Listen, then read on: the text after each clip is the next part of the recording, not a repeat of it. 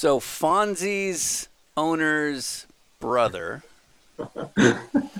president of the Pippo Durrani fan club, social media guru, and proud picture of Sean Hackman's avatar on Instagram, Ricky Taylor. If you could describe this Dinner with Racers Zoom cast thing we just did in one word, what would it be? Awkward. That's probably the most accurate one we've ever had. That's spot on. Zoom calls are always awkward. It's not good. It's not good. And now for Dinner with Racers, presented by Continental Tire. with your hosts, Ryan Eversley and Sean Heckman. Placeholder radio sound. I'm a driver. I'm very angry. This is the sound of a driver on the radio during a race. What do you think I should order?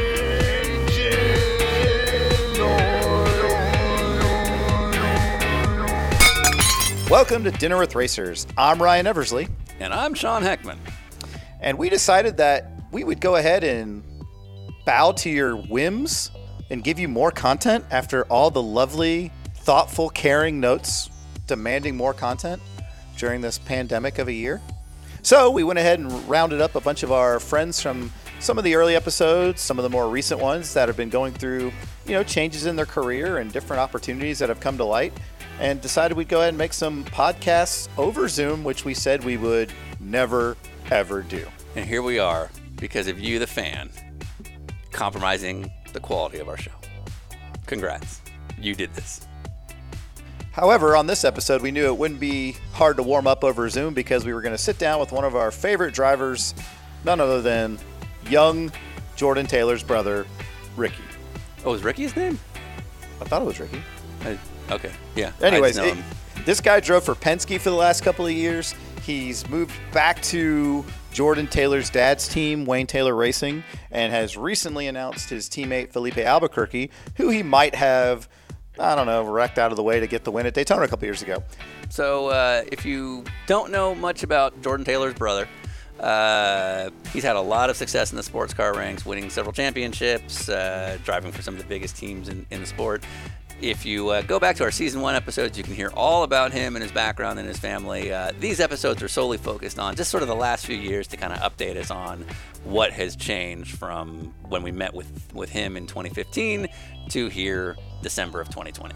Now, one of the cool things about Jordan Taylor's brother is that he also had a podcast years ago, and that podcast shared something with us. Ryan, do you know what that was?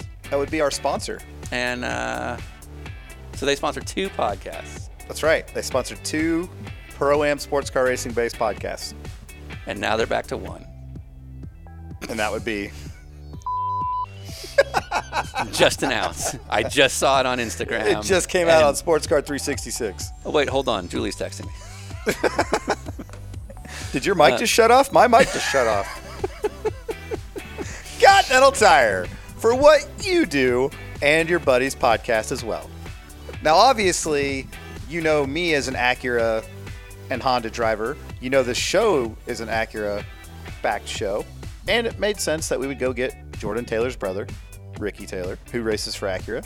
But he does not have the same awesome oil sponsor that we have, which is what, Sean? He does not. That's a good point. Well, that's, I think, one of the advantages. We have a company that's backed us this year.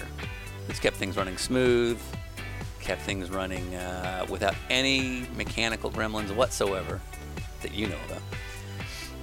That would be Valvoline. I thought you were going to say Tums. Ricky Taylor! All right, we're going to start in 5, 4, 3, 2.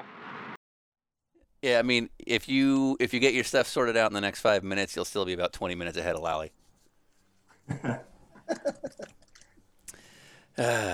So watching Andy Lally figure out how this all works through a Zoom call, It was so good. it's kind of like being at the zoo, because you're just kind of watching through this small little plane, and It's adorable. You're just like you're just watching a monkey just like trying to figure out how to fit Right. this. It's like they gave him a peg. Rubik's Cube or something. Yeah. Yeah. Yeah. The best part was at the end when he hung up. He didn't like just hit end. He like leaned back and like took his time. And right before he hung up, he's like, "Cock!" So he either had a heart attack or he sneezed. But we got our recording done. So Yeah. Either way, it was a mediocre show. yeah.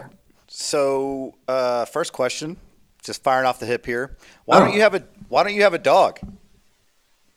I don't know how Jordan has a dog. I don't live close enough to my parents to have a dog because Fonzie is basically my mom's dog that Jordan has. Oh, okay. Wow. All right. No, All right. Fonzie's We're getting to Jordan's son. things. But Okay, his so basically, grandma.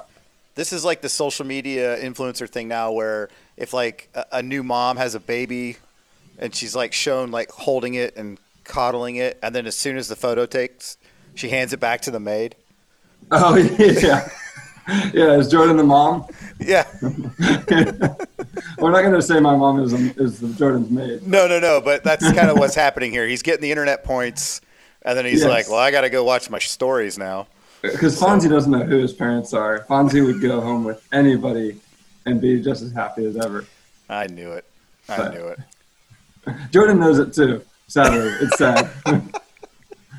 Notice how I'm staying silent, Ryan? So, obviously, you and Jordan have had such a big, fan following because of the videos and the social media stuff that's been so funny and clever. And I always wonder what the idea is that we never hear about because you're his closest ally. That he would be like, "What about this?" And you were like, Yeah. "Nuh-uh." Like, because Sean and I, if we ever mentioned either of our ideas that don't make it past that point, would be banned, canceled immediately. So, Yeah, for us both to veto something. right. So, what's a good? Jordan thought it was a great idea. Ricky was like, absolutely not. Yeah. Oh gosh. Well, I don't know if I can say them because they didn't make We it. edit. So, Yeah, you guys are super creative. I can't imagine what doesn't you guys come up with so much stuff. I can't imagine what doesn't make it through. Do you know how dark we are? Yeah, well, I'm just picturing this is how much made it through. There's got to be 50% that didn't make it. With Jordan, I'm actually so Jordan's definitely the creative one. It doesn't take anybody to figure that out. But he'll send things all the time, and he's actually slowing down sending them to me because he's pushing the limits. And yeah. I don't know if you've noticed, but some of his posts are getting edgier and edgier and edgier. Yeah, I do. I noticed. There's a little hidden message in them sometimes. And, it's appropriate for the kids, but if the kids got the joke, it would be a little inappropriate. So there's some of the things that I'm like, I don't know that. I don't know if you should post that. Somebody might get upset. And so he started to find other people that are just going to be like, yeah, that's great. and so He's like, where's my yes man? Yeah, exactly. I think everything's funny. He's like, Antonio Garcia says yes to everything anyway. Right. I'll just ask him. Yeah, exactly. Yeah, yeah. No, I think. So it's like if Mark Kent came calling, he'd be like, well, Milner thought it was all right. Yeah, Tommy thought it was funny. Yeah. So I got to ask, I'm excited about this for you, but you're going to be teamed up with Felipe Albuquerque next year. Albuquerque, excuse me. So close to doing that wrong. And you guys famously had a run-in at Daytona at the 24-hour a couple years ago in Turn 1 for the win. Yeah. And he was pretty heated afterwards. And now do you get to just stare at him and be like, I was right, wasn't I? Yeah. Well, That was the right move, wasn't it? I thought I was planning on not bringing it up at all. So I'm just going to not say anything. Yeah. Let's see if it doesn't come up at all. Right after the race, I called him the day after because we need to talk about this. It's not going to be a good on-track relationship for the rest of our careers if that's the way, that ended without anything happening afterwards. So we came to an understanding after the race, but it's kind of at a funny point now where we walked into the Wayne Taylor Racing shop together, and as you walk into the shop, they've got Lewis Report trophy sitting there. And Oh boy. it's like, that one's mine. And I didn't say anything. Yeah. So, But- yeah, because you said walk into the Wayne Taylor Racing Shop, and your merit stands on its own. You raced for Penske, so it's not like your dad's giving you a job. It's just an awesome coincidence you guys get to work together again. But you do get the benefit of being like, right, but my dad signed your check. Yeah. So I think that's try my never to trophy? use that. Yeah, I use that all the time around the shop. Like, all the guys are like, can we change the belts? I think I need an adjustment. You're like, And then I point to the trailer. Right. But, So secretly, Ricky Taylor's like that guy. Yeah, he's that kid. My dad said, yeah,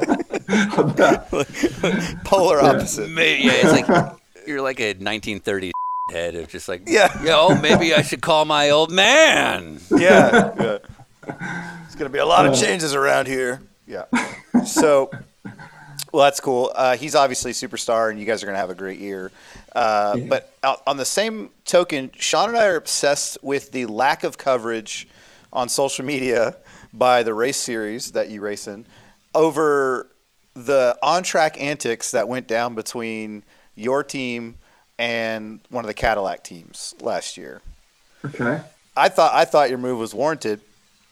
But like Laguna Seca, you guys are running into each other in practice.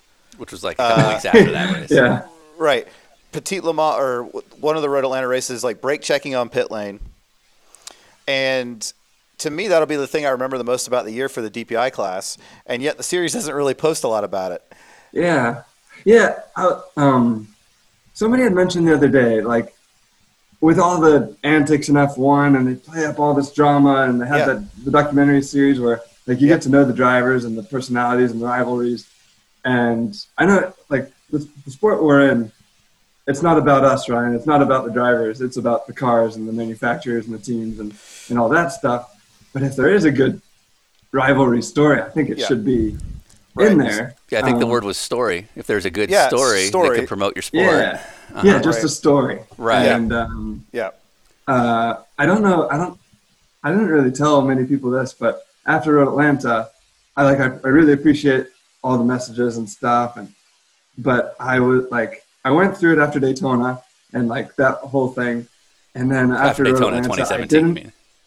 What's that? You went through it after Daytona 2017, where sort of a similar deal where you had to really run into the guy. Or the same sort of like situation. Yeah. Like kind of just, I feel like I'm going for it. Anyway. I'm proud that you didn't and use then the quote. The backlash after the race. And after this one, I'm just like, I don't want to see anything. And I deleted all of my social media. Oh, so wow. Did you I really? haven't been on social media since before Road Atlanta. No, you didn't delete your and it's account, but been- you took it off your phone.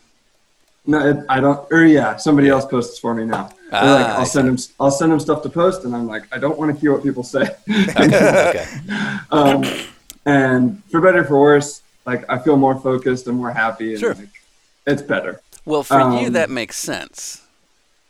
Yeah, I wholeheartedly yes. look at that because it's directly affecting you, and even though it does in sort of a tangential way, your career doesn't live or die by an increased hype for a couple of weeks. Yes, yeah. If you worked in PR, it would, though. Yes, the alternative would for sure. Yeah. But so like I didn't get to see any of the drama that was when Laguna came around, and then all of a sudden we're crashing in practice. I'm like, wow, this has got to be some great social media content here. Right. But you're right. I didn't hear any fluff or anything about it. But yeah, I didn't. Unlike with Philippe after Daytona, I didn't talk to, or we talked. People came to me right after the race, and We did see that. That was covered because NBC Sports seems happened. to have an idea of how to capture a Tell the story. Story. So, needless to say, I gave his manager my number if he wanted to call me, and never did. So, like, I think when there isn't any closure and somebody feels like that badly wronged, I think it creates some drama and story, and like the fact that I wasn't in the car at Laguna made it more like exciting and not so like it became a broader thing. Your teammates got your back, you know. Yeah. Oh, he totally. And even after Petit, like even at Petit, having Rossi and Elio there with Jordan, and like it was great. Like out of all of it, I felt more like protected than ever having them around me. So it was although it was not a great situation, it was nice to feel the team, the camaraderie and everything. And again, I'm going to say, not a great situation for you, the driver, because of the controversy that comes from it. It doesn't make you feel great. But from a story perspective, for people like us that are also fans, it's amazing. Yeah, you want that stuff. Yes, right. Yeah. Yes, you do. And then you should talk about it. Yeah, the series that you mentioned that focus on all those other things are all well more subscribed to than ours. I love that you're saying like, oh, well, F1 does this, and it's only the biggest form of motorsport in the world. Yeah, but they have the same, like, okay, you said it's the biggest form of motorsport in the world, but for them it's their livelihood, and they make a living doing it. But for us, it's the same stakes, it's the same livelihood, it's the same drama. We should it's put the it same out there. level of risk, which means it could be told the same way. Yeah, so the fact that Albon lost his seat the other day is just as dramatic as anyone in our paddock losing their seat. Right. Maybe even more. He's going to find another drive, and he's going to make a living. Someone in our series might lose their job and never come back. Right, absolutely. From that perspective, the stakes are higher. That's exactly right. Because your fall from grace to F1 is you end up being either an IndyCar driver or a sports car driver, probably in a factory team. It's like the poor guy, Kevin Magnussen, man, he's got to drive for Ganassi and DPI, and he's probably going to go to IndyCar next year. Oh, I feel for him. I'm like, I'm going to be going to podcasts. Shit. It's like it's the same. It's dramatic, and so like I think there are those stories. And well, so let me ask you this: if not to harp on the same thing, but it's an uncomfortable topic for you, especially for those couple of days. But if hype was built up around it, and NBC kept going back to it, or you had to do something on social media about it at the request of your series, would you understand that this was part of the deal and it was good for the show? Yeah, like okay, so I take the social media away for my own. Sure, just so you don't do something stupid. The people that I care about aren't the people that are sending me bad or like aren't the people like the people that I care about were with me in the podium area that day. And so if somebody wants to talk about it, I think it's a great story too. Right. Like obviously if it misrepresents what like my team stands for and that sort of stuff, then I don't like it because I want but people racing around is me racing, that are and providing me with a living to look good. And so like by both sides, like I'd like it to be talked about so I get a chance to represent myself because I'd rather represent myself than have somebody else represent me or kind of put words in my mouth. But yeah, like if they wanted to talk about it, I'd be happy to talk about it. Sure, no, absolutely, because you understand that. So I like the way that you guys phrase it. It's like if somebody wanted to talk about it, well, we're talking about it. right. But the hype has died down. Like we don't have a broadcast airing next week where we're trying to up the ratings or could up the ratings if we were more open about it. So get ready for a big race coming up where all the same characters are going to be in play. Daytona in a month. You know how it is in practice, Ryan? Like when you're sitting in the pit lane and in practice on the weekend, and they're going like you can see the TVs that are like the track feed. And you can see the TV guys, like whoever the producer is, like going through some B-roll and some on like the Friday intros, practice, outros sorts of things before the race. Like they're kind of building that on the screen over here, and you're sitting on the timing stand. And I must have seen the Laguna incident, the Petit Le Mans incident, like all these incidents on the screen in Laguna, like 45 times before the race started. I'm like, wow, they must be really pumping this up. But it was just like them putting together a story. Yeah, it was just NBC for the broadcast itself. It would have been awesome if you just then started seeing clips of things. You're like, wait a minute, what is this? And there's like clips from Platoon. Yeah. You know what I What's mean? that? Like a fireball. There's like a fireball and Willem Dafoe on his knees. Like you see a couple of like screenshots. It's like the weigh-in from a UFC fight. Right. It's like you without a shirt on, Pippo without a shirt on, Brazilian flag, American flag. You're like, I didn't sign off on that. If they started to like ask us to go in a room and do like a face-off, then I might be like, this is a bit more. Yeah, I do want to point out that if this does end up happening next year, we did this. Right. Yeah, thanks. Yeah. So I guess the one last question I have about that situation, I really think Pippo's a good dude. I like you too, obviously. But the biggest thing I saw on social media was everybody wanted to know what caused Jordan to react the way he did, because Jordan's kind of standing there and then he like has this big reaction and like everyone's like, "What was that?" And I don't know that anybody ever found out. Yeah. Gosh, I don't like. I hate, or I obviously respect people a lot too, and The guy's awesome. Yeah. like everybody has their own way to race, and we haven't had that much on track battling. And anyway, what happened, and then after the race, like I hate to say what was said because I don't want to like. It wasn't public. Right. Yeah. Copy. But Sure. Jordan was just, I'll just say, like, Jordan was protecting me. Like, Yeah. and Jordan would just had my back, and Yeah. it was just a bad time. And, Yeah. like, yeah. So the thing I admired in that was that you had the wherewithal to see this thing escalating when you guys were in the pit lane, and I'm assuming you didn't realize there was like a camera on a long shot capturing No, any of not this. at all. Yeah. But you had the wherewithal to, you see it heightening, like Jordan's reacting, which, you know, for in the public eye, that's way out of character. And you had the wherewithal to go, you and I need to go over here and get away from everybody else, because it almost, the video tension that you could feel was that it was almost like everybody else being around was making it worse.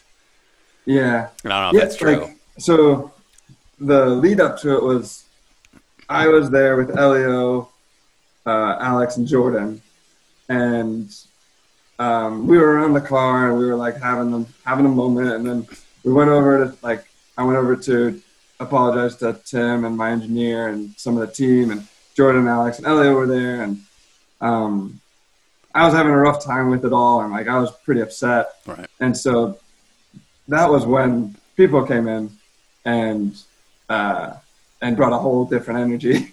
So like there was like a lot of like compassion going on, Right. and then comes like anger and frustration, and so it wasn't a good mixture, and so Jordan was in a very defensive mode, like protecting me, and so yeah, I'm happy to talk to him about it, and so we go talk, and although it wasn't much of a conversation, it ended, and so Right. I feel bad that Jordan got criticized for that, but I don't think he? he did anything. Whatever. I don't know if he got criticized or not, but There's a little bit, but it wasn't very warranted, and I think it was people that were fans of the other side of the interaction, that were Which just is like, or okay. something. Yeah, so I it's like, hate it when fans interact and engage in the sport. yeah. So basically, Yeah, it seemed like if you were a fan of Pippo Durrani, it was an easy target to be like, screw Jordan Taylor for getting involved. Let him fight it out. And it's like, dude, it's just like, you're never going to not help your family. You know what I mean? But the thing to me that was crazy was that Tim Cindric was filming it all on his TikTok account. and like, I was like, wow, look at this is crazy, And he was like, fight. I was like, Tim Cindric, man, that guy's turned it around. Did Roger become like a sports dad? And he's like, don't you come back here without kicking his ass. You better have a black eye or a bloody fist. Yeah. And you're like, Roger, why do you have a Boston accent? I'm out of Roger nowhere? Penske. Yeah. So we did an episode for our TV show where we learned that Roger Penske likes to use emojis. Oh, really? Gosh, I haven't gotten an emoji from him. That hurts. Sorry about it, man. Sounds like it didn't work out. I just got the waving hand recently. That counts. No. Like, hi. Bye. Miss you. Yeah. Oh, bye. The waving hand. I thought he was just being friendly. He's like, hello. Yeah. Okay. When you did our Pooper Sebring interview, you'd mentioned that Roger was like loving Jordan's videos. Which that's something I have a hard time imagining, of just him like, you got to check this out, and like looking at his phone. What is there a hidden gem or a hidden comedic talent that Roger has that no one knows about because he really hides it?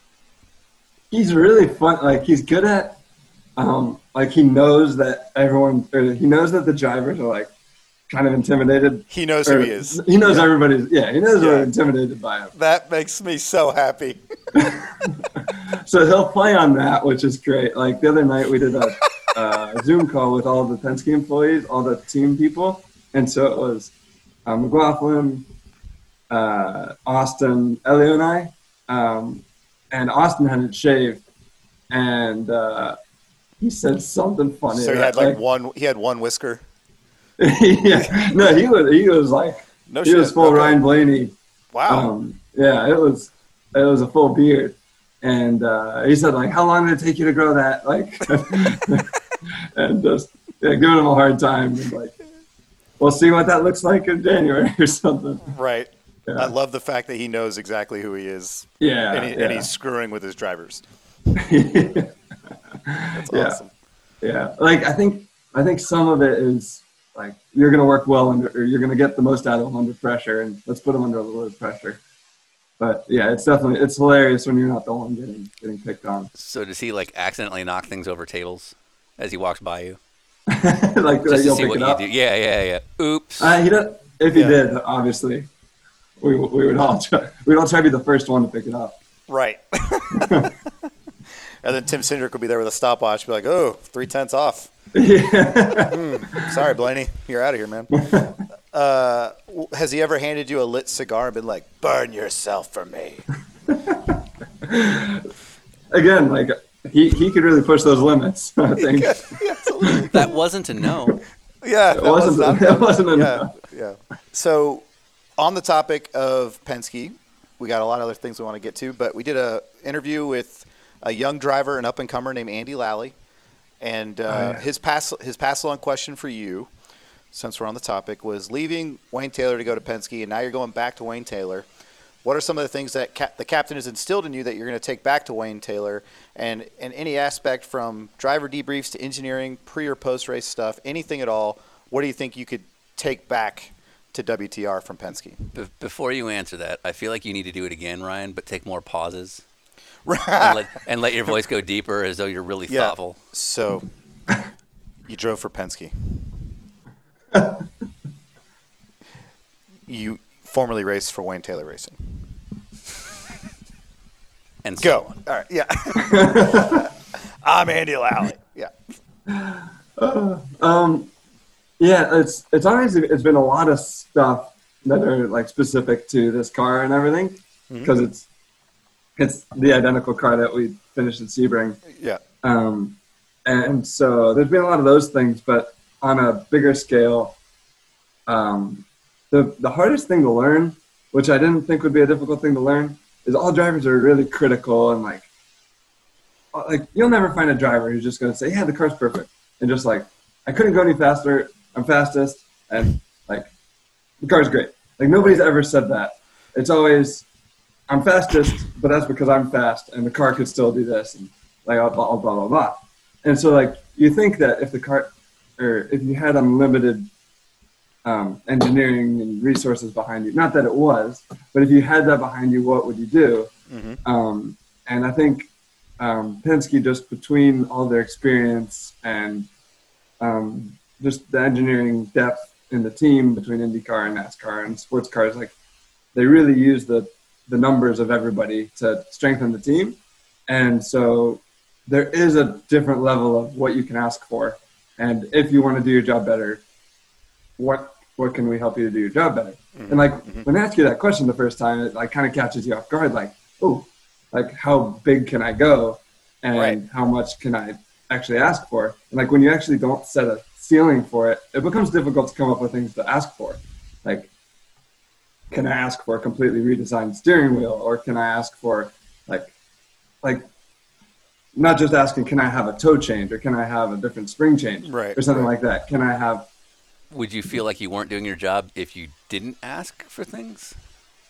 I feel like you need to show that you're really thinking about how to make this car go better. Yeah. I think that's part of it. Yeah. But like if it's not going to make you do your job better, then it's a waste of time. But like anything to make you do your job better, if it's can we give you a tool to help you give feedback more efficiently, like stuff that's going to you can give us feedback faster in the pits to make a change faster, or like communication things.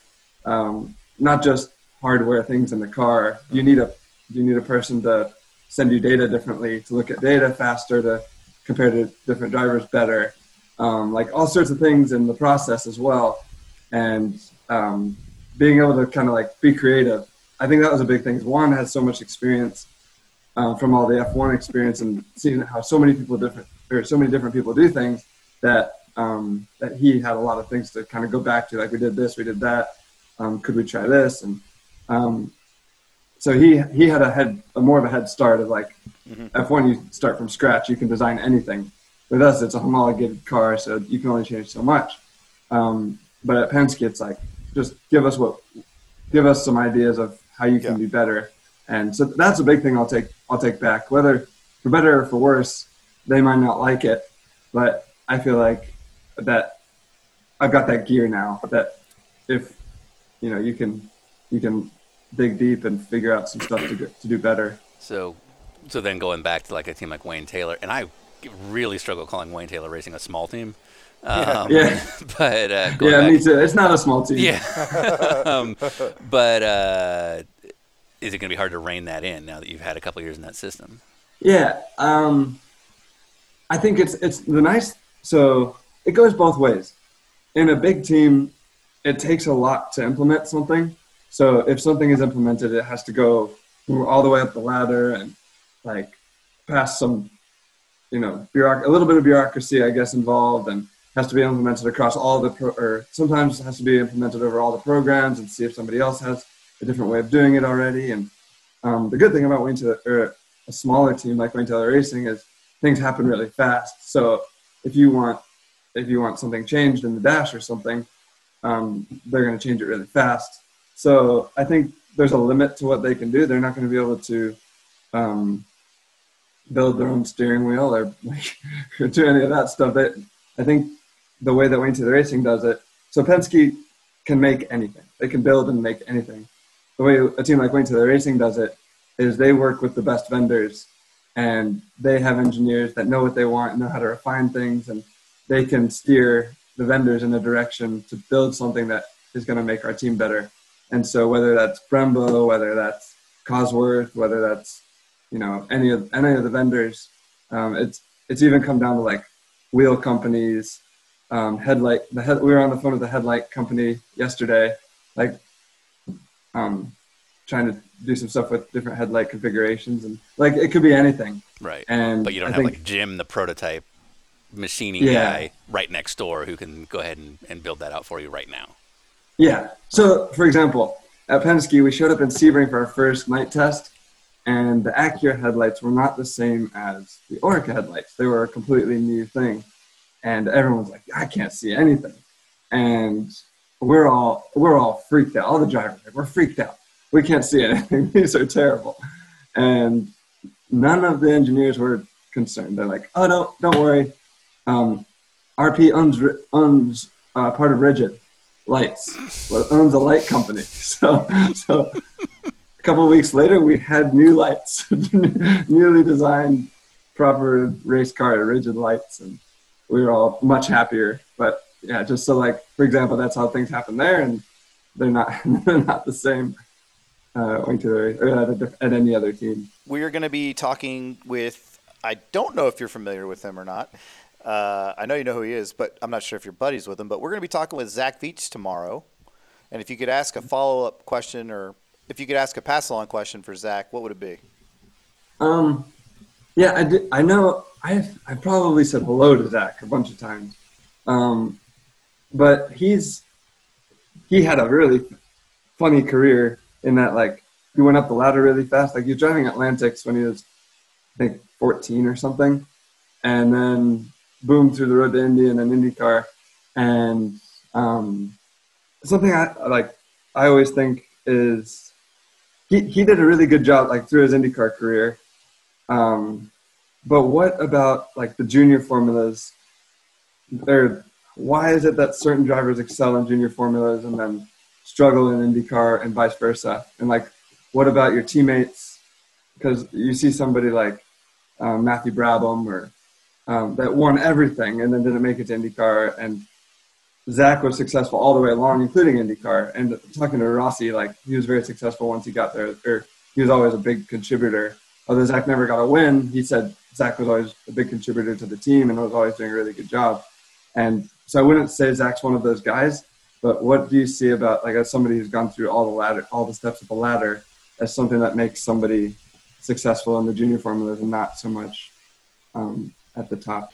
So it's a self-serving question, but we've asked it everybody else, and kind of the whole point of this exercise has been like, let's give the fans a little more content, but also catch up with some of our early guests and favorites. And so without really thinking about us so much, more for you, has Dinner with Racers affected you in any way or done anything for you? It's like sad. This year is sad that we haven't gotten to interact with fans at all. But in sports car racing, it's a very unique group of fans, and I think you guys nailed I feel like all sports car racing fans have listened to Dinner with Racers, so the amount of people that we get to connect with on a different topic than like the race car is really nice, and so that happens a lot. Like the amount of poop socks that Jordan has given at the racetrack is unbelievable. I knew and it. that story would never have gotten out there. Yeah. And I'm glad we could break ground on that. Oh, yeah. You know, it's Another DWR. yeah, we scooped the geese on the poop socks. It's a poop scoop. And it's so it's so funny to see. Like he'll get Fonzie toys and stuff, and that is related to him. Yeah. But the amount of Fonzie treats and toys that he gets, and the amount of poop socks, they're shockingly close. Like how many poop socks he gets. We're getting those Fonzie numbers, Sean. Yeah. I love that we're in a competition for Jordan's affection. Yeah. We're getting those Fonzie numbers. I don't know why Jordan has all these pairs of socks, but it's always somebody's old sock with like Play-Doh or clay or. Oh, so they actually go to like the Acorn. 3-dimensional effort. Yeah. I've been It's given always some a of these. sock. Yeah. It's always an actual sock. Right, I've been but with given- like brown clay and stuff like that. Yeah. No, there's thought. The common one I've been given, is tire rubber. Oh, Yeah, Okay. yeah. Somebody's So like- fans will come to the track and do like the fan walk, Right. and they'll like get balls of rubber and they put it in a sock there. And one guy gave me a sock off his foot with it, and I'm holding it, and I'm like, "This is awesome, man!" And then he pulled up his jeans, and he's like, "Yeah." I was like, "Thanks." And that clay is my shit. Yeah. Great. Yeah. So that's cool. I expected the answer to be the poop socks thing. Yeah, no, it's cool, and Yeah. it's. I think back to like just stories and stuff. It's nice to have something outside of the car was great today and normal racing stuff. So yeah, it's nice to connect with the fans and have something else to talk about. That's what I love about sports car racing for sure. And the fans are all. I think Elio coming from IndyCar. It was interesting to see because I think in IndyCar it's just boom, fans just coming through like really fast and and you don't get to spend much time with them. And then we go somewhere, it's like Watkins Glen or something, and like everywhere you go, you know how it is. Fans in a different racetrack. Go to America, you got a group of fans, and a dog from this racetrack and all this stuff. And so to see him be like, oh wow, you guys really connect with. I mean, Elio connects with everybody, Right. Yeah. but I think connecting with them and like having a conversation and hanging around with them at the racetrack is different. And But yeah, there's a very it's cool getting specific to see different him do thing that. between a casual hello to anybody versus a very specific recall of, oh yeah, I remember this dog from last year and so on and so forth. Yes. Yeah. Yeah, exactly. And people that have traditions of like there's one family in Sebring that they took a picture with us or with me and Jordan like 5 years ago, or no, maybe at the beginning when we first started driving together. So it would have been like 2014, and then they took one in 15 with the 14 picture, and then one in 16 with the 15 and 14 picture. Right. So it's like picture on picture on picture. And then they came to me in 18, and I was with Elio, and they're like, "Look, we got this picture. We don't have you and your brother." And he was blown away that like fans will end the same way around. It's like I remember them as well, and. So I feel like that's something that sports car racing has that a lot of the other sports don't, where the drivers are so much more accessible. And it's pretty cool to actually hear that Castroneves would show up in our sport. And he's like, oh, all right. Yeah. And Yeah. probably rode away on a little Penske scooter. Yeah. But to be fair, that's what the scooters are for. Like once you kind of get to know it, that's I think why they came about. In other words, to keep that motion going so that you can't get stopped. Yeah, Right. like it's a tool. So it was useful in COVID because we had to go from like a mile away to get to the race car. But in the IndyCar and NASCAR world, they have it just to stay away from or to not get held Not up be for too long. stopped as easily. Stay away from the fans. Yeah. Got it. Sounds good. Yeah, Okay. exactly. Yeah. Be a That's what it dick. seems like. Yeah. Sorry, can't stop. It's a scooter. Doesn't have brakes? But like you go to an IndyCar race or something, and like the driver will come out of the back of the trailer on the scooter and it's gone. Like I'll go to say hi to somebody, and we can't even say hi to anybody, Right. Because they're just buzzing around. Well, Right. but like, so you have a reasonable fan following, especially for sports car. Someone like, let's say Dane, who Ryan and I are both big fans of Dane, but I would argue he doesn't put himself out there in the same ways to really garner a fan following outside of his performance on track. It's got to be uncomfortable for a guy like Dane to be sitting there because historically the signature lines during an autograph session out of the Penske trailer are always longer than any other race team, presumably because you have guys like Juan or Helio that have big followings, guys like you. Do you ever feel like the other guy in those scenarios? I think, first of all, my following is only grown because of Jordan. I think people always say, like, hey, Rick, I love your videos on Instagram. And I just always think to myself, I'm not posting any videos. Yeah, I don't do that. That's I the don't other post guy. any of it. But they're just associating me and Jordan as one. Absolutely. And so I'm very lucky that like Jordan's so good at it that I get to ride his coattails. Yeah. But no, I totally know what you mean. Like, I'm a huge fan of Dane, and I think Dane is, even though he's won many championships and many races, and I still think he's one of the most underrated drivers Absolutely. in racing. Yeah.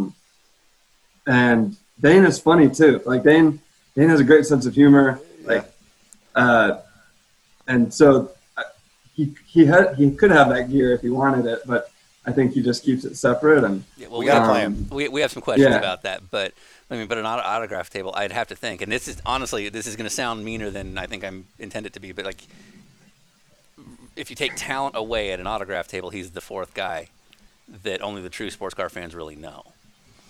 okay, I can see that. You got Montoya, Castroneves, Jordan's brother. And, I was like, I hope he says it. He did it. Yeah. like, I see what you're saying. So to put it in perspective, let's say, I don't want to name names in this specific instance because it makes them look bad, but let's just say a team I was very known for within IMSA, one of their drivers was very, very well known and the other wasn't. And very often, the autograph coming from the lesser-known driver was almost like from fans. Sometimes you'd get the sympathy autograph Yeah, from the fans. yeah. Like, Yes. oh, We I get that guess all the you time, too. Yeah. Yeah. Oh, sure. Or what's even worse is sometimes you'll assume that like, okay, Yeah. there's a hat coming down the line, Yeah. and you go to sign it, and then they stop you. Yeah. And Yeah. that's heartbreaking. It's Yeah. like Yeah. there's a nice hat coming along, and no, I just wanted Elliot. Is the hat like a Penske IMSA hat?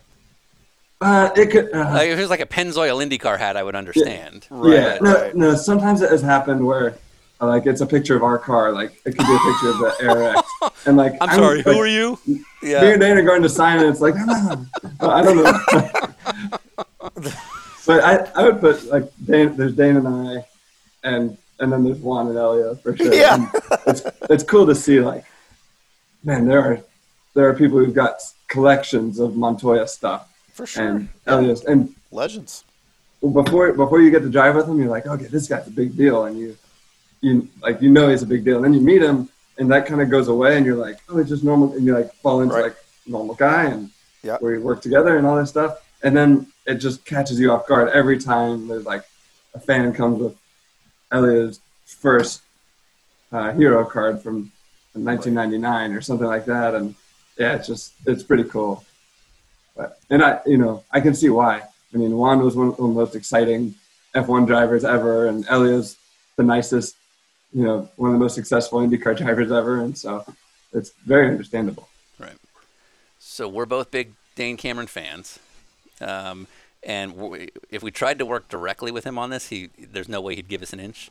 But I'm committed. Hear me out. So I believe Dane. Just like you said, Dane is one of the best drivers out there. He deserves to be a thing. He deserves to be a big, huge celebrity in our sport. And that's only going to come if we bring out the Dane Cameron character. And he will. There's no way if we do this exact interface that he will ever give us the character that we feel could be out there. So I feel like we need to do it for him. And my belief in when you develop a character is you have to find something unique about them to bring out. So I'm of the belief that we need to make Dane Cameron evil as fuck. I think he could pull that off too. Yeah. Right. Yeah. He's pretty cutthroat. Yeah.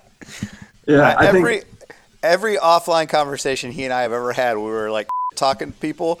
He's got like the quip at the end that you're like, cool. That's my guy. He gets it. Yeah. But he also has a career and a family, and he's a smart man. Yeah. So we gotta wait. We gotta wait until we can ruin that. Yeah. But now he's driving for Shank, so we're less worried about some of the oversight. Oh yeah. No, I think that's a good approach. He's he could be evil for sure. For example. No, I'm just trying to, like, he's been Montoya's teammate for 3 years. Right.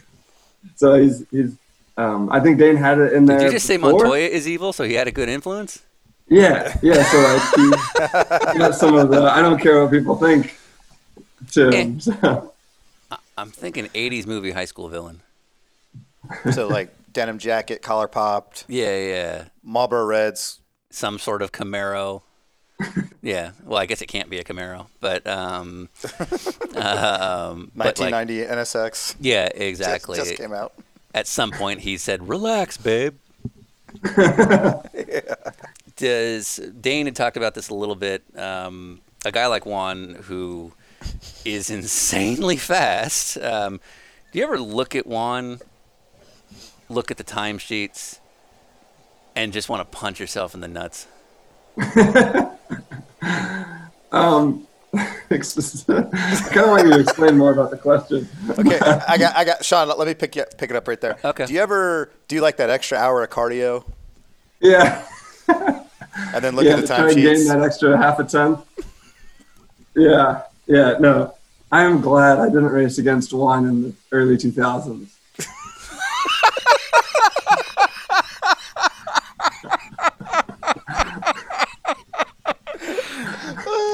Say no more. He knows. He knows. He knows. Yeah. Like, he knows that none of us would have beaten him in his day. So now that you're the same, Yeah. Yeah. I love it. In his old age, he's back down to like mortal times, like you and Dane Cameron. he's just you and Dane Cameron now. Yes, exactly. Exactly. Oh God. Yeah. No, Okay. like, anytime somebody would say, like, because I'm always on the lighter side of most drivers. Sure. And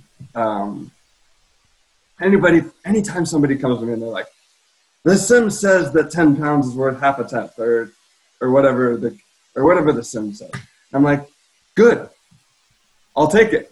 Yeah. Like, Yeah. I don't know. I don't know. I'll take any advantage I can get. So. But then the timesheet. Yeah. And it If says- the timesheet's still even, I'm like, good thing I'm lighter. Yeah. Otherwise, I'd look bad. So you're never at like a team dinner and you order a salad and you look around the table and you're like, what the hell? Okay, so one of the things we want to know is you were on our show debut season. Yeah, it was October 2015. Yeah, 5 years ago. What would you say now to Ricky Taylor 5 years ago? I try and remind myself that you don't know everything a lot. And, like, it's funny, or when I think back to, I don't know how many drivers do this, but you think back like 2016, if you got a pole or something, it's like, man, if I would have done that now, I would have gotten pulled by more. Or like I would have done so much better back then. And just knowing what I know now. Yeah. And it's just like, it's, even though you're like, we're in prototypes, we're competing at a high level and stuff. I feel like, man, you were underprepared for what you were doing. I don't know. I think all the time, just trying to learn from people and remind yourself that you don't know everything. So in October 2015, and genuinely, did you have any sense of career-wise where you were headed? That's the scary thing is, at that time, we were both GM drivers and driving for Dad, and like we were very dependent. Or obviously, when you are a driver for a manufacturer, you're dependent on there being teams around to have a seat or to like be able to be placed places. And even though we were not contracted by Wayne Taylor Racing, we're still dependent on Wayne Taylor Racing having a car to guarantee a ride. And so like, it's scary to think at that point in our careers, I don't think we were thinking long-term enough of like where we're going to be going and all this stuff. And so thinking back then, I had no idea where I was going. I was, I think, just happy to be with Jordan. We were having a good time, and Jordan had a mullet, and like things were just happy. I mean, things are happy now, but yeah, it was just kind of blissful ignorance. I don't know if that's Penske or age, but what I'm hearing is at the time there wasn't that sort of 5-year plan conversation that there seems to have been. Yeah. I think it was just, we're gonna try and win races and like, try and make some funny videos and do whatever. And I think in terms of growing, I don't think, maybe that's the thing is like, we didn't have a big sense of that we needed to grow. Like now he's growing a lot at GM, like at Corvette. It's a giant team and he's got lots of really strong teammates. It's really easy. I think we were in an environment at that time, I was driving with my brother. You're never going to find a teammate. Or like normally in sports car racing, you want to be as fast or faster than your teammate. Whether drivers admit it or not, that's your gauge.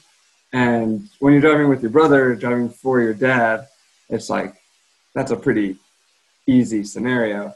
And so I think in terms of pushing ourselves and feeling pressure, like I think it was a good thing, like success-wise and performance-wise. Like I think having that environment was strong. I think we performed well under less pressure, but I think in order to grow, we needed some more pressure. And so now he's going into a team now with Tandy and like he'd been qualifying up against Gavin and Garcia and Tommy and all these guys. And like, I've had 3 years with Elio and Dane and Juan.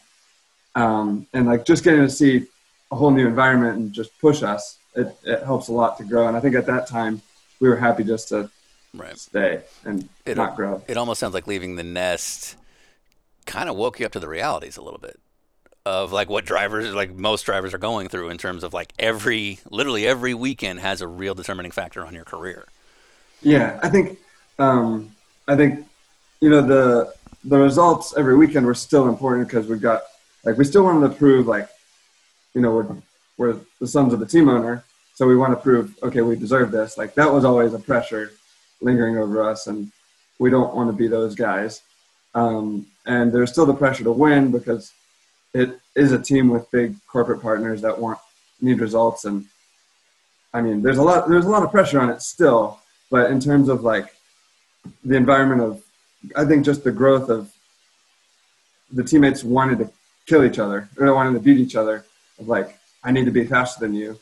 That wasn't there. That was always like, Jordan's stronger here. He should finish or he should qualify or whatever it was. It was like, which worked sometimes, but I don't think it made either of us better. Sure.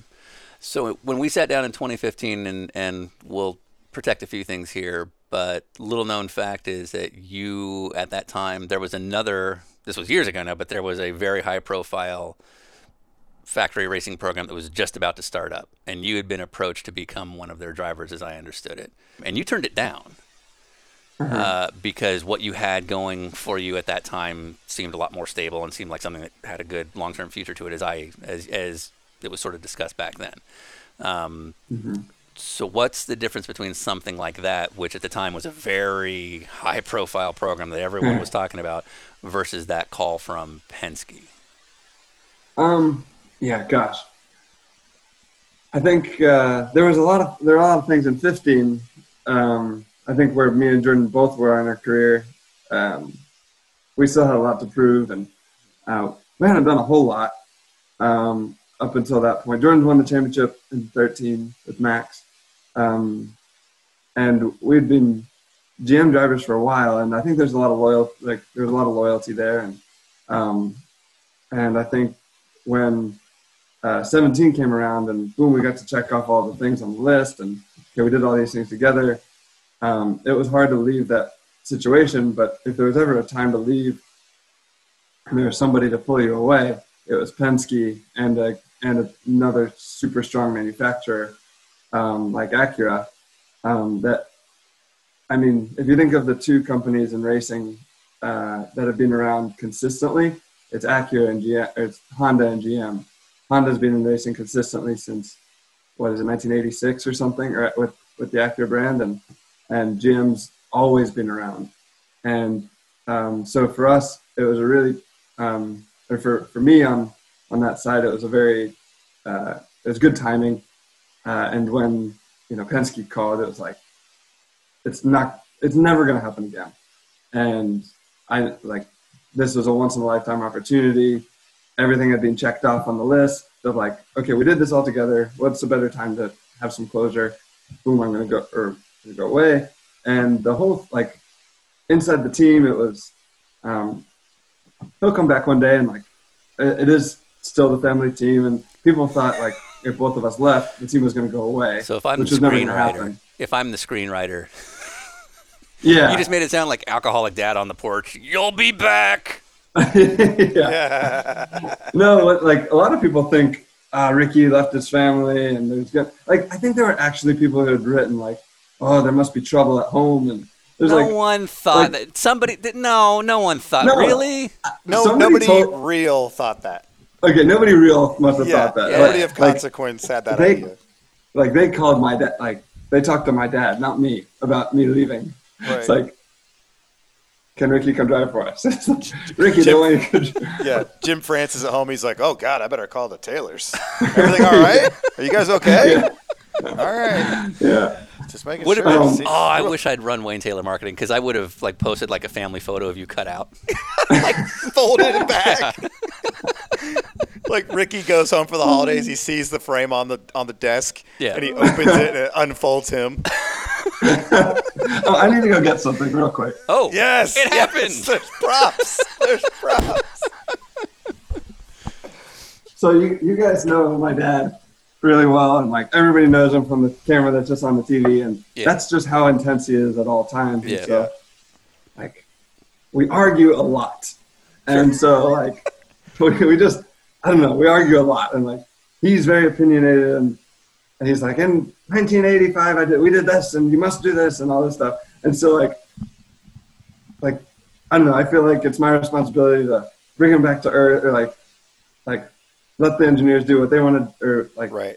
do their job to a certain point. So the team is Ricky doesn't love his dad, and so all this is going on. And so in the last year, they made a little thing to put in my locker, and it's I heart dad. So it's a handmade I heart dad Hallmark card. So when I left, they made sure I took this with me. Right. So now that I'm going back, I got to put it back up in my locker. That's it's a handmade, handmade greeting card that says "I heart dad," and it's your dad in a heart on the front of it. Yeah, that's awesome. That's so awesome. So they made that, and now I'll have to take it back. How many times have you said to your dad when he does something cool, "F***ing aces"? I never heard him say that. What? Until he said it. I was like, until he said it on national television? Yeah, just on national television. And oh gosh, yeah. So, all right. And me and Jordan are how the son you are with your parents. Yeah. We're the ones Dad, that wasn't funny. You can't say that. And We've he's got like, sponsors. I loved it. You see, everybody loved it. And we're just like, no, you can't sit. Roger wouldn't do that, Dad.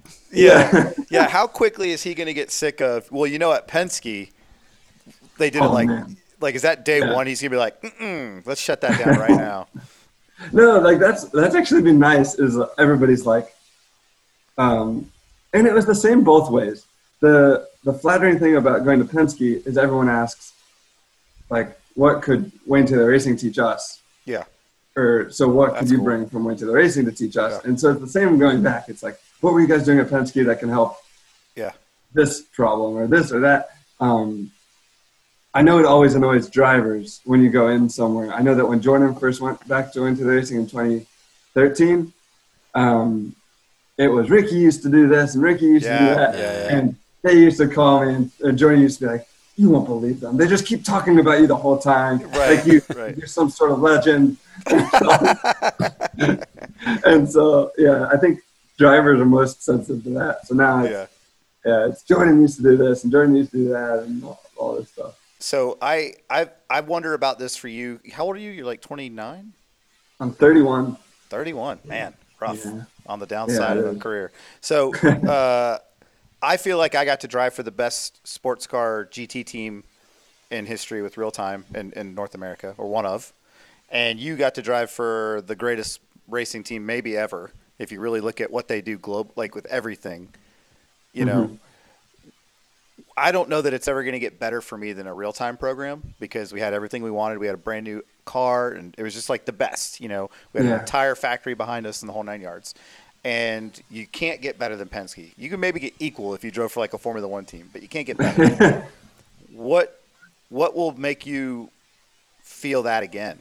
You know what I mean? Or is it one of those things you're like, man, I had it so great, and now that'll be a cool memory, and I go forward? Or is it like, man, I got to get back to Penske? Yeah.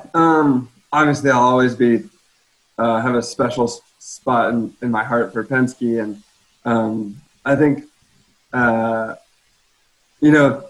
out of it, like going there, it was an Acura Penske program, and so like the Penske factor was the bigger factor. Sure. Like when I thought about it at first, like Penske is the biggest, like you said, was the biggest team in the world and all this stuff, and a dream for any driver. But coming out of it, it's like, what I learned is I didn't realize what a great company Acura was, and HPD, and so like that's what came out of it, and that's what got me back to Wayne Taylor Racing. So while you do feel like, okay, now, like you said, I'm 31, I'm kind of on the downside. I was kidding about the downside thing, dude. You're still a Penske baby. is over. No, it's true. It's over. Oliver Gavin just stopped racing full time, And he's like 70. Yeah. he's 88 years old and awesome. Yeah. Like it never will be that same level again. Right. And outside of you, like you said, I know that people say like there's Penske and then there's Ferrari. It's considered the same in Europe. Right. Like, if you're racing in America, you're racing for Penske. It's like Ferrari in Europe. And it was an amazing, like an unbelievable experience. It blew away anything I thought it would. And it was all a positive ending, at least from the driver's sides. Like, I think we're all still friends and buddies with the Penske people. Yeah. But looking back on it, it's like, okay, now, okay. The good thing is that we won a championship. If we hadn't won a championship, it's like, okay, maybe it's a bit of a shame. We drove for the best team and we're still going to win. And so we'll always have a championship with Penske. And the one thing about being there is you feel like you have an impact on their history, or everybody feels like they have an impact, which is really nice. So like every time you win a race, they do a happy hour for all the mechanics. Yep. And so like you're involved in the happy hour. And then when you, at one point I was the 50th different driver to win for Penske. Oh, that's so and cool. So it was cool. Just like they savor all the wins. Yeah. Almost more than any other team I've driven for. Like they celebrate every win so much. So where like when you win a championship, it's like, wow. And you look at the list, it's like Mark Donohue and not Elio. It's, Rick Mears and all like the long list of people, and it's just. Or now it's Elio. Yeah, right. I was going to say Elio because he won so right. much. Yeah. It's actually not Elio because he wasn't. Jordan's brother was there. Yeah, Haley's name is on there, and you're just like, I did this. That was me. No, not at all. It's like But, an like- asterisk. Yeah. And Ricky was here. And Jordan's brother. Yeah, George's brother. But like, so you feel like you had an impact, and so you feel like you'll always be a part of it, which is nice. So there's that bit of closure with it.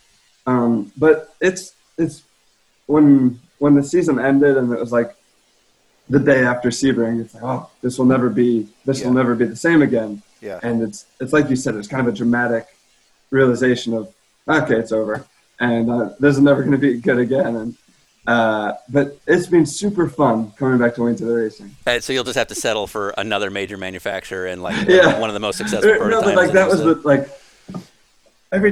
so I see my career as like, I'm going to try and hang on as long as I can. And I'm going to be as loyal to as many people as I can for as long as I can. But as soon as they're done with me, they're like in my head, they've crossed me out of their book. So, okay, boom, the big one's crossed off.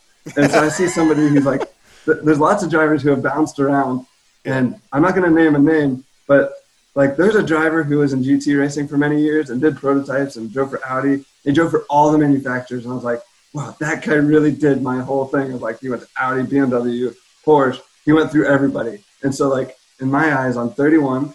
I've crossed out this person, like they've all crossed me out of their books. And so like, but I'm really happy that I found Acura now. And to me, that's like, they've made an investment in me, and like I've spent 3 great years with them. And so I see it as a perfect time to like stay with them, and we can go to Wayne Taylor Racing, and I can take some new experience and come to Wayne Taylor Racing with a whole different approach than last time, and be sort of HPD's resource coming into it rather than, the team owner's son and all that stuff. But yeah, it's been good. And so when HPD fires me, I hope they never fire me, but like, that's just how I see it, is like people keep crossing me off their list. And that might not be a very good way to look at it, but I'm really happy that we're in the situation we are. And HPD is in such a strong position with the future. And I'm really lucky that we're in one of the few manufacturers that's committed to LMDH and all that stuff. So it looks really exciting. Was there any hope with Penske for some of the other programs? Obviously, I wouldn't be surprised if they ended up with something. No. For you. So, the beauty of Penske is, of course, they've got a NASCAR program. Of course, they've got their IndyCar program. You tested that IndyCar. Yeah. Was there any back of your mind hopes that, maybe I can get a shot on one of these other things? I would have loved to at least try. Yeah. Obviously, I think a lot of drivers are like, I'm going to go for as big of a deal as I can. And so they're always going to be chasing F1, or they're always going to be chasing IndyCar. But for me, the big one that I always want to chase is sports cars. So like, that's what I want to do. That's what I feel like I'm good at. So like, I feel like I can provide the most value in sports cars. I don't think I can provide much value in IndyCar or in NASCAR, just because I don't know. I don't know what I would do. Obviously, when I joined I think the big step that got me into Penske was I did an IndyCar test. And that's what kind of got me in the door. But to say like, commit to me for IndyCar, it's a big jump. Plus, there's a big problem that Scott McLaughlin like won everything. So I happened to come into it at the same time that like one of the best drivers ever is also at Penske, and when he won all the championships, It's like, okay, you're winning all this stuff. What else would you like to do? Right. And he'd always jump in. So there might have been opportunities, but Scott is obviously just destroying everyone in Australia. Yeah, exactly. And so, okay. If we would have won, I think he won like 39 races or something ridiculous, and 3 championships. And maybe if we would have done that and won the IMSA equivalent of like 20 races over 3 years and 3 championships, there might have been a shot. But I think the way it's all happened, I'm super, super happy with. And the fact that like I said, to stick with Acura and HPD and to be doing what I feel like I can provide the most value with. I think I can have a longer career here than maybe going to IndyCar and being useless and getting fired 1 year later. And then having to settle for one of the top prototype teams in IMSA. No, but that's the thing. You never know when, like. Sure. I don't know. Well, because you could, if you had a mediocre year in IndyCar, you could completely devalue yourself overall. Yeah. Yeah. Yeah. But IndyCar would have been on your radar had an opportunity arisen. Yeah, like I would have said, I think I would go into it with that same approach. Like, okay, you're offering me an IndyCar ride, but I feel like I can provide the most. Like, I don't think I'm a very good salesman for myself. I don't know. I'm going to tell you, I don't know IndyCars, and I don't know how I'll do a different style of racing. I feel like I can provide the most value in sports cars, but I'd love to test or see how it goes, or do some road courses here and there. So I know you don't really focus so much on social media anymore, but I just want to point out that you are still Sean's avatar on his Instagram account. Oh, really? You are. That's right. That was always one of the nicest, like one of the positives of social media. I always loved that. Was my Instagram account? Yeah. I have like 5 followers. It's really not a thing. But the content was always really strong. He's like, I'm getting a little bit off of that. I'm getting a little piece of that action. Well, you can cash in all you want. Well, so speaking of salesmanship, so one of my favorite memories was we did a live show at Watkins Glen. Was that 2018? Yeah, it was 2018. Yeah. I think And so. you were on it, and Juan was on it. And Juan did not give a in the most beautiful way. Like he just talked about everything. And I think we had a segment where like people, like drivers could ask questions of each other, and because it was us and the public, it was a really good way to put people on the spot. Yeah. And do you remember what Juan asked? Oh no, it was people could write anonymously on a card. That's what it was. Yeah. You could write anonymously on a card that we then asked to protect the guilty from questions. Yes. And so it was not subtle who wrote on the card. So you all handed cards to us, and then we asked them, to be like, Andy, what about that time at Sebring or whatever? And this question came in for Ricky Taylor. And I remember because I think I was the one who read it, and Juan signed it, just like, I want to know it was me. And I want all the credit. Yeah. Yeah. And do you remember what that question was? Was it asking when I was going to get married? Yes. Hey! Okay. Because that never stopped. That question. Oh, I'm sure. Well, because my favorite memory wasn't just years. asking that and putting you on the spot, but Emily, you're not married yet, right? The fiance. Yeah. Okay. Emily, you're now fiance. Actually works at IMSA events, and so she was kind of hovering around our live show in a semi-working capacity. And I remember looking over to her as I asked it and seeing her turn around and run. That's not good. I didn't know that happened. Yeah. Oh no, she Ran? completely went the other way, and I don't think it was because of anything for you. I think it was just like, I don't want to be in the middle of whatever weird. I don't want to be the target here. Yeah, exactly. Yeah. It's like, and Emily, I believe, runs quite a bit, so it wasn't hard for her to just completely jet. I mean, she was gone. So I'm pretty sure she's like, Montoya's got access to a microphone. This isn't gonna get better. It's not going to go. I should get out of here. Yeah. Yeah. I don't think she wasn't semi-working. She was full-on working. right. Well, no, at our event. I don't want to. Yeah. I don't want to that's good. because of where Emily works. I don't want to attach her too much to us because that'll get her in trouble. Downgrade. Yeah, good point. Yeah. Juan used to do all the autograph sessions, whether it was like drawing a ring on my finger, like while I had a hand on the table, or like whatever it was just nonstop. But Well, it makes. I mean, that's the great thing about Juan. yeah. Like, he does not care what anybody thinks or says. So, like, that might, when you don't know him, I think the first thing is like, this guy's mean and he doesn't care what anybody thinks. Right. But really, it's like, it's just honest. And so you find out that he's actually a really, really nice guy. Right. And that he's like, if he's not telling you that you're the worst person, then, he's being honest. He's nice. Well, and Ryan and I talk about this all the time. When you bust somebody's balls, especially in racing, it's very rarely to bully. Sometimes it is. It's most of the time it is to either encourage or correct a behavior in a different way, to joke around. And I don't know Juan at all, but my read is he's kind of a family guy. Yeah. And I think he looked at you and Emily and saw what looked like a very good thing. Emily is pretty darn cool.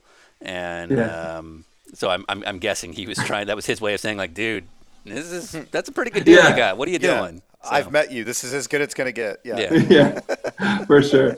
Yeah. No, absolutely. And yeah, he let me know that for sure. But he is such a family guy. And like, it was so weird.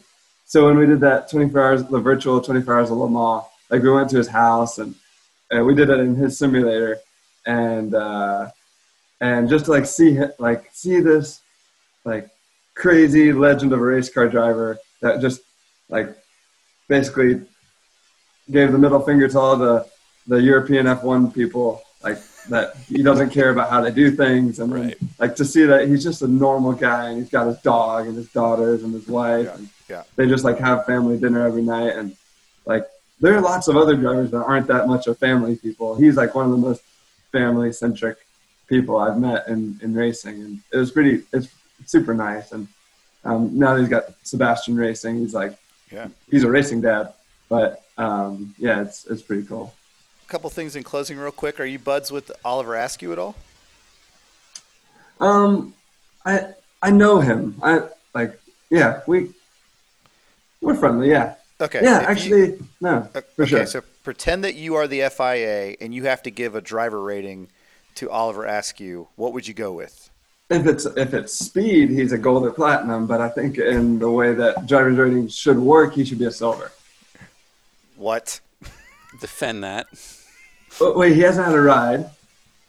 I don't know. Except IndyCar. But yeah. Yeah, where he made a living. Wait, so your view on the rating system is it should be a measure of your employment? Yes. Oh. Like, I don't know.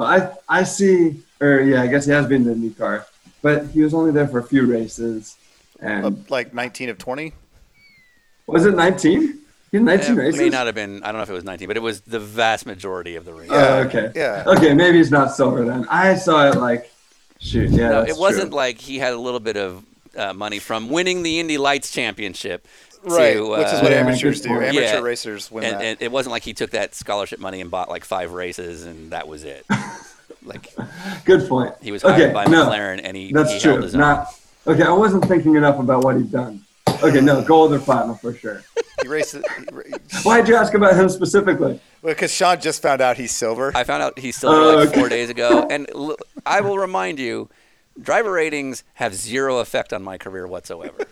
Yeah. Right? I totally get why guys like Ryan go nuts, but ultimately it doesn't affect me. And for some reason, and I'm going to be very clear, I'm not faulting Oliver for taking advantage of being silver. He should. Yeah. I'm not taking advantage of Bill Riley for hiring him. He should. But what are we doing? Yeah, that's true. I think so. If you're out of a ride for, let's say, so if you're Oliver Askew and he doesn't find a ride for a year and a half, can he be a silver then? I mean, sure, but it does. I mean, explain to me the point of this. It's supposed to give AMs a place to race. How could he be considered an AM? He's an IndyCar driver. Yeah, I don't think I understand the logic of like how it actually works in practice. But yeah. But, like, I see the bronze, like, I think the bronzes are for the people who are making a living doing something else. For me, I see the silver as a 1-year opportunity for you to make a name for yourself. Like that I would get behind. So I would. You've got a provisional silver, like this is your 1 year to take. This is your year to get bumped back up, or you're out. Yeah. Yeah. Yes, exactly. Yeah. So inherently, there are going to be sneaky silvers in that logic. Like, there's going to be fast kids. Sure. But then I think the structure of how the classes are built would have to change. Like, if it's a pro-am class, maybe silver, or I don't know. I don't know how that has to work. But for me, that's how I always saw silvers. Is like when Trent was a silver, and is a silver. Oh, he still is a silver. Shoot. Okay. Well, okay, another. This whole time. Yeah. Okay. Yeah. Well. Yeah. Okay. Another good example. I can't think of another good example, but I think that's how it should work anyway. Is Emily there? Let's get her take. Yeah, let's. No, let's she get an left. She heard I was talking let's to you get- guys. Let's get an official IMSA response here. All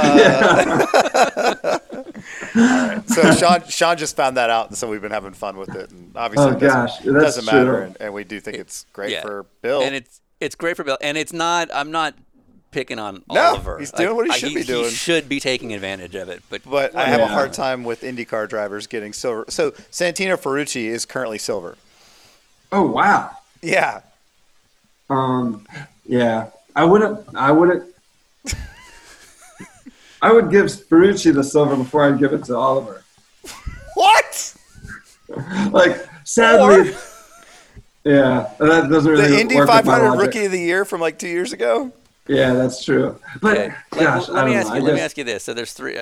We can't have a driver rating episode. It's already gone off the rails. Yeah, but let's let me- just start let me this ask you, 'cause over. We have three people on this Zoom call with three different opinions and confusion about who should be what or whatever.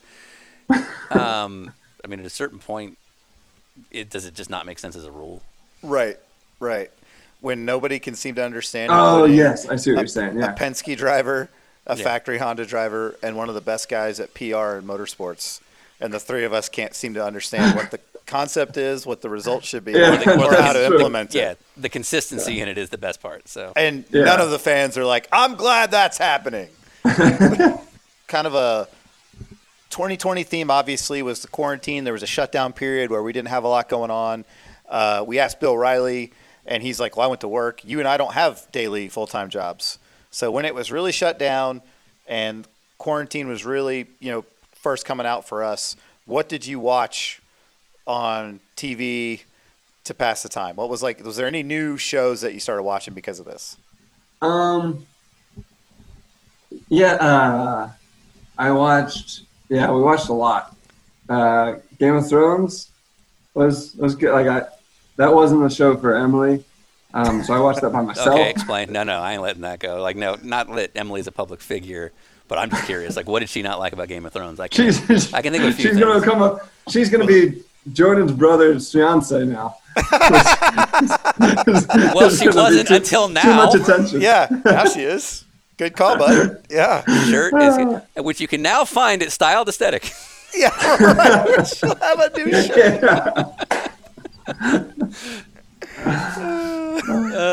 I know Jordan's brother's fiance. She's Okay, not so- gonna like that. No, So was it the gore? Was it too gory, or was it the No, incest? she never even started it. I was like, Oh, okay. there's this show Game of Thrones, and it Pass. looks, I don't want to watch that. So Okay, so what does she watch? Sean, this is Sean's question. I'll let him ask. that's fine. Well, I have a hard time asking because I don't know Emily particularly well, but I don't read Emily as being into the kind of stereotypical shows that I usually ask about. But I'll ask it anyway. you might be surprised at the answer. I was Oh. gonna say we have these shows. Yeah, that's a fair point. So, is there a show that she watches that you're kind of embarrassed to admit you like to? OC Housewives, 90 Day So, Fiancé. like the ones that we would happily watch together, we were like the weird one that we didn't think we'd watch during quarantine was Guys Grocery Games, which was great. I don't know, just a random cooking show. But the probably the guilty one that she was already guilty about was Real Housewives. Yeah. And so I couldn't even walk through the room when she likes the Orange County one, and there's another one that she likes. And then randomly the other day she started watching the Salt Lake City one. Oh. Oh yeah, that's gonna be extra And bad. so I happened to watch the first episode with her. Yeah. And it was so funny. The balance of the Mormons with the housewives, and it was actually really funny. And so right. and then she watched a couple episodes without me, but I was playing it off I didn't really want to watch it. But actually, You're like, that's cool. That's cool. I was gonna. You're in your room watching it alone on your yeah. iPad. Well, what happened to Christina? Yeah. Right. That's what I wanted. There we go. That's what I wanted. All right. Yeah. Respect. Yeah. No, it's cool. I wasn't really keeping up with it. Oh, did he propose? Yeah. Yeah, that's Oh, awesome. they kicked her out of the church. Oh no. Oh boy, man. Yeah. Obviously, you had a podcast that was sponsored by Continental. Oh my gosh. Don't bring that up. We did so badly with that. Oh my gosh. I feel so bad with that. Holy cow. Why is that? It was, what's that? Why is that? We were just, it's not easy to like consistently record something. We did like the first 4 and then it was like, oh no, we've got something here and here. Like we weren't good about doing it on the road and we dropped the ball big time and we're like, Sherry, we just can't keep going with it was bad. We felt so terrible.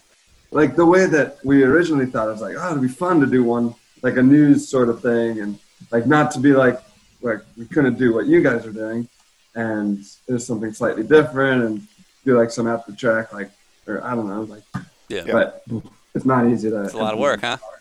Yeah. So we just said, we're not So going to do podcasts. now you have a show on Netflix. You son of a bitch. Yeah. That's awesome. Well, I'm going to pitch that to you again, and this time you're going to be like, yeah, I love Continental Tire. We'd worked with them. Yeah, exactly. And then we'll end this thing. Are you guys still with Continental? Jesus Christ. Well, I What? guess if he doesn't look at social media. That's fair. No. No. Have you watched our show on Amazon Prime? Yeah, but No, not. you haven't. But it's been out Live. for a while. Season 2 just dropped. Yeah. Okay, then I haven't watched that. Okay. I watched Okay. some of the first season, but not the second season. All right. Okay, cool. Well, so you were. Okay. Well, you obviously have a history with Continental Tire, won a lot of championships and races, and then you had a podcast as well. So they don't owe you anything. So this, Not at all. so this episode's over. Yeah. No, Meow. I don't know what to say. We normally say Continental's got the check, but since we didn't buy any food, Oh, yeah. bye.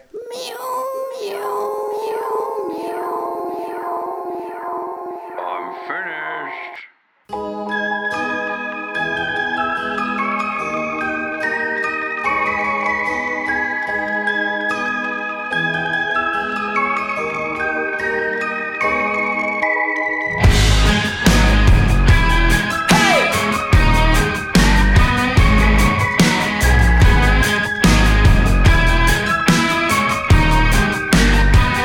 Let's go! I want your fingerprints all over me. Cause if they find me dead, they should know who it be. Who kicked me off the boat, who threw me in the mud. To the gator so I never see nobody later. I love the danger. Don't be a stranger. You want my body? Well, now you got me. I'm the big shot in your life now. I'm the one who makes sense. I'm the big shot in your life now. I'm the one who makes sense. And you said you never knew me, but I think you do. You always did, kid. You know it's true. I'm the big shot in your life now. I'm the one who makes sense. I put 10 sugar cubes in my root beer throat. Refuse to be serious cause life is a joke. I don't know a lot but I know what you got. Don't be maybe